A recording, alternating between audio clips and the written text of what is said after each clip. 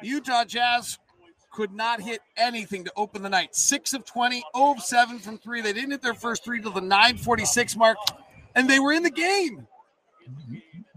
And then they weren't. Then they got outscored, I believe, 52-22 over 20 minutes. Maybe 50-20. Who knows? It was bad. We'll talk about it. The series is Mavericks 3, Jazz 2, and it's coming up on Postcast. David Locke along with Ron Boone, and the first news information we have gotten word that Donovan Mitchell has a strained left hamstring. It will be evaluated tomorrow in Salt Lake City. Ron, this game is, first of all, let's just go to the first quarter for a second. They go 6 of 20. They go 0 of 7 from 3. Were they tight?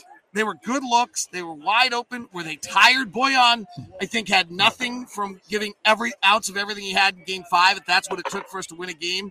Were we just spent that we're so outmanned against this Maverick team that we have to, spend so much energy? I said on my podcast today that I thought fatigue would be the biggest factor in this game. It might have been, and we were the team that had exerted everything we had in us to win a game in Game 4 and just had nothing left. What happened in that first quarter that good looks, open looks, none of them went? Yeah, it's amazing how, David, and I'm always surprised how everyone can have a bad shooting night probably at the same time. And we had some pretty good looks. Nothing was falling. Now players start to press. I mean, they start to they just don't get into a rhythm. You're starting to force things. And the Jazz only, 12 assists tonight. And you could just tell that the ball wasn't moving. The very thing that we talked about, a shoot-around report, that we needed to do against the Dallas Mavericks was done to us, to the Utah Jazz.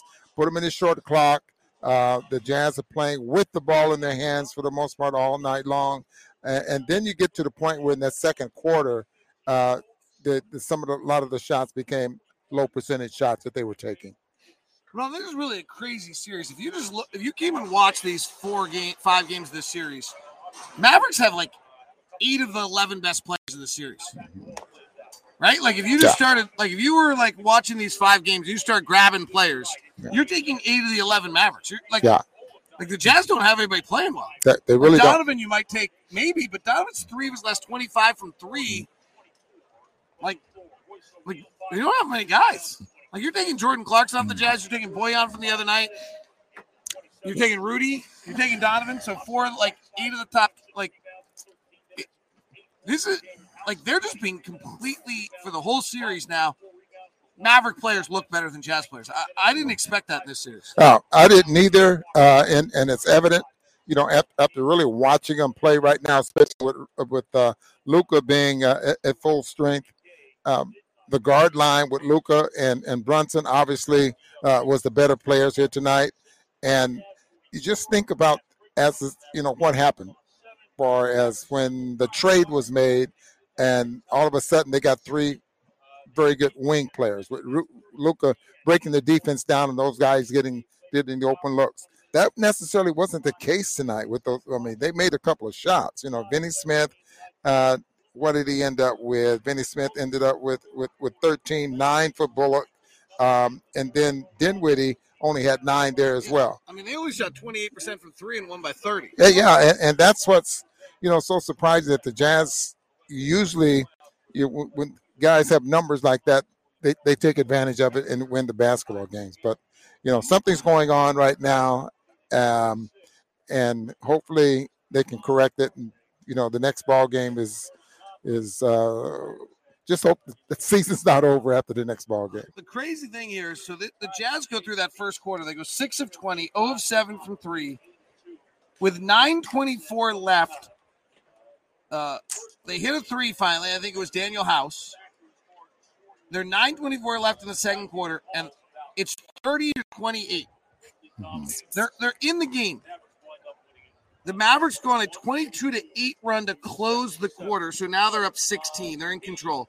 But before you realize it, They go up 33 on the Jazz, 79-46.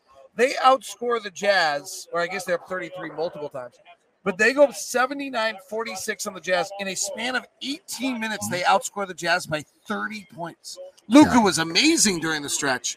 But, I mean, a mammoth run. Something on the line of 39-18. Well, and Luka had 19 of those in that third period. Brunson ended up with, he ended up with only 7 of those, but it was all Luka in that third period. The only bright spot in that third period for the Jazz was, as far as scoring is concerned, would have been Rudy Gobert, and he had 9 points. But it's regardless of the points that the Jazz were scoring, and they just don't have an answer for Luka. They don't have an answer right now for Brunson there as well, and they scored well. Until that's corrected, nothing's going to change. Nothing's going to change, you said, Ron Boone. Mm-hmm. I'm really those. Luka, he's incredible. Incredible. Totally different level. And the Jazz have not had an answer for Brunson. So what changes there? I hope it happens. But we'll just have to wait and see. Luka's the top. Tim Lacombe said on our postgame show, that's a top 5 player in the league. That's a different level than anything we're watching. Without a doubt. There shouldn't be any argument, any questions about that at all. He's a special player.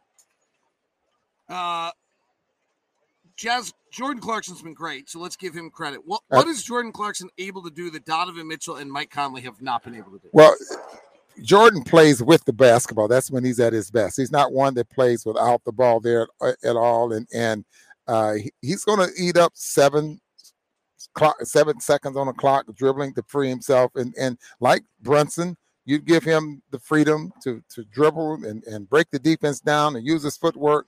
Eventually he's going to score. And that's the same thing with Clarkson. And when he gets going, then I don't think there's a lot of defensive players. I don't care how good you are. He's gonna put the ball in the basket. So that's the strength there of Jordan Clarkson. That's something that Quinn Snyder has just, he's used him all season long, last 2 years, and just let him go to play his game. And but that's his game. As we head to Thursday, Game 6, Jazz have 2 days. We'll see what happens with Donovan's hamstring. It's very rare you see a player grab their hamstring call to be out of the game and they end up playing anytime soon. Maybe there'll be an exception. Are there adjustments, changes, anything you see toward Game 6 that gives you the feeling that tonight wasn't the night in which the Mavericks ripped the soul out of the Jazz? There's one adjustment, David, and we've been asking for it all season long. Run. And it's not exactly. It has been consistently. They have not been. I won't say not been able to do it. They haven't done it. And if they do that, then let's see, what the ball game, what the game is like. Let's see what they can do when they run and the ball is moving and they're not passing the basketball. What was it, 225 times? 224, probably less than that. And that's not that blender that we're so used to. The Jazz, through the course of the year, was averaging 265. And now they're down to 225. Is that correct? Yep. Yeah. That's not good. Well, maybe without Don, they'll run. Yeah. I believe they will. Who knows? House is a runner. Clarkson's a runner. And, yeah, I think they will. All right. Game 6 Thursday. That wraps up Postcast on a disappointing night by the Utah Jazz. They lose 102-77. Mavericks were great. Actually, Mavericks will tell you they probably weren't great. They didn't shoot lights out or anything. They were very good defensively. They're very active, and Luka was unbelievable. And the Jazz couldn't make shots and then wilted. Have a good night.